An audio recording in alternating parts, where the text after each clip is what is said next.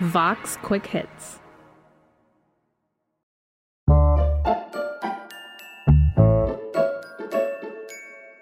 Hello and welcome to Ask a Book Critic. I'm Constance Grady, the book critic for Vox, and I give recommendations that will suit your mood. So either how you are feeling right now or how you would like to be feeling instead. So if you tell me what you want to read, I will find you a book. Let's get started.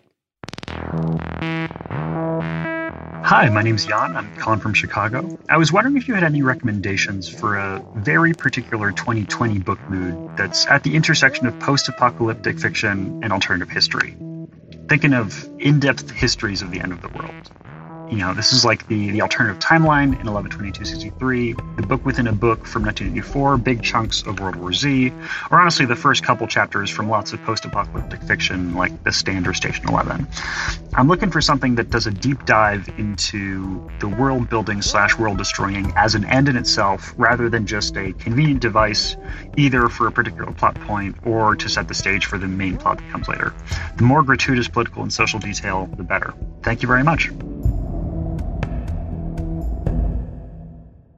So for this one, I have a few ideas.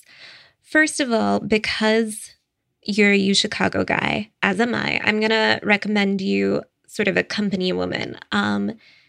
Ada Palmer teaches history at the University of Chicago, but she also writes these very, very literary science fiction books. So she's written a trilogy called the Terra Incognita trilogy. The first one is called Too Like the Lightning. They won a bunch of awards. They're incredibly smart. And the books take place in the 25th century. So you don't actually get like a ton of information up front about the way the world developed in the way that it did. So it's not going to line up exactly with your prompt. But the reason I think you'll like this is she's really, really interested in the way the politics of this world are organized and how those politics affect the people living in this place. So her sort of starting premise is that the 25th century will feel as far away from our current culture as the 15th century feels from us now. So people have changed their value systems and the ways they think and speak in really, really profound and interesting ways. She just does very detailed, very thoughtful world building. It's basically the exact kind of world building that you would expect from a scholar of the Renaissance at an elite university who also happens to write science fiction. So give her a try.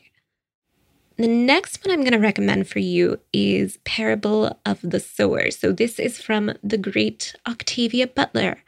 This is a fun one. It starts in the 2020s, and it is a climate change apocalypse that begins with droughts in California. So, you know, Octavia knew what she was talking about. There's a reason she was a MacArthur genius.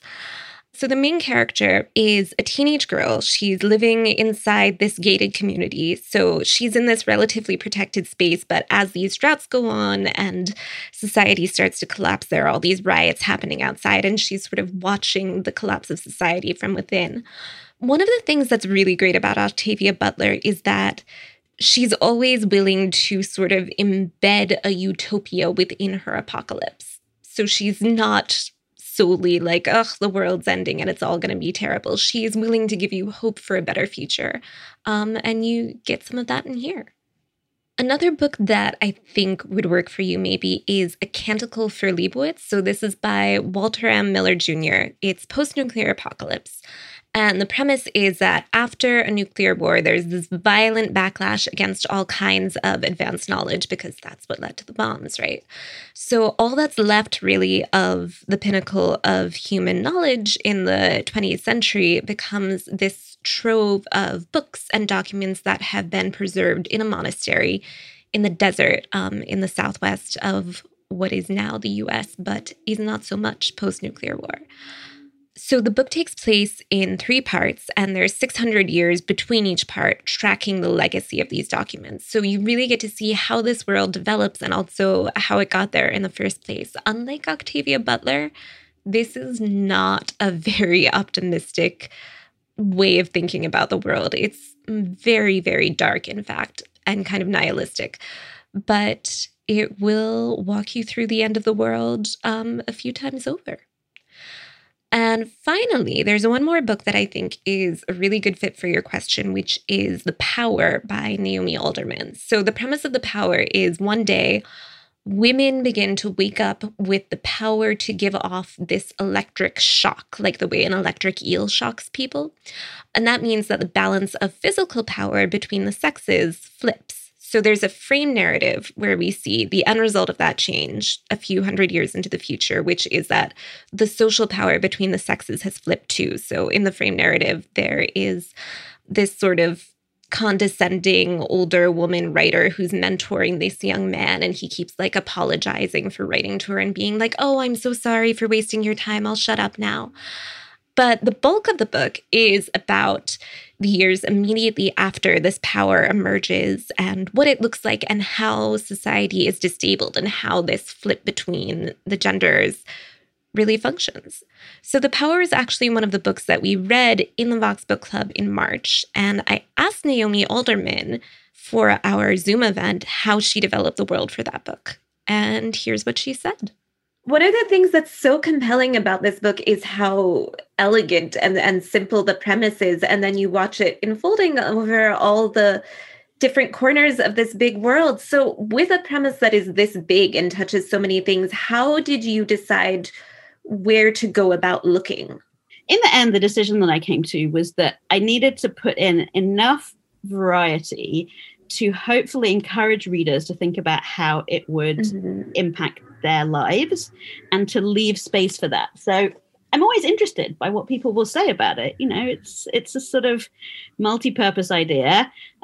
Somebody in a Q&A said to me once, I come from Afghanistan, she said, how do you think it would affect women in Afghanistan? And I said, I don't know. You know, I want to know. I want to know from you.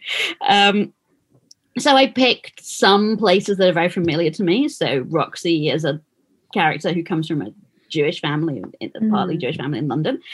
I wanted to try to get a bit of global variance, try to get a bit of ethnic variance in there. I went for, as people who read the book may notice, a little programmatically, I've got somebody from politics, somebody from media, somebody from the world of crime, and somebody from the world of religion.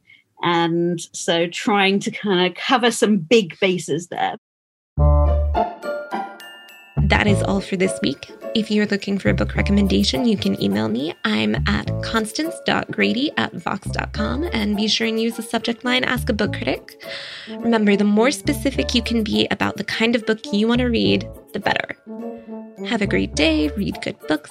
I will see you next time.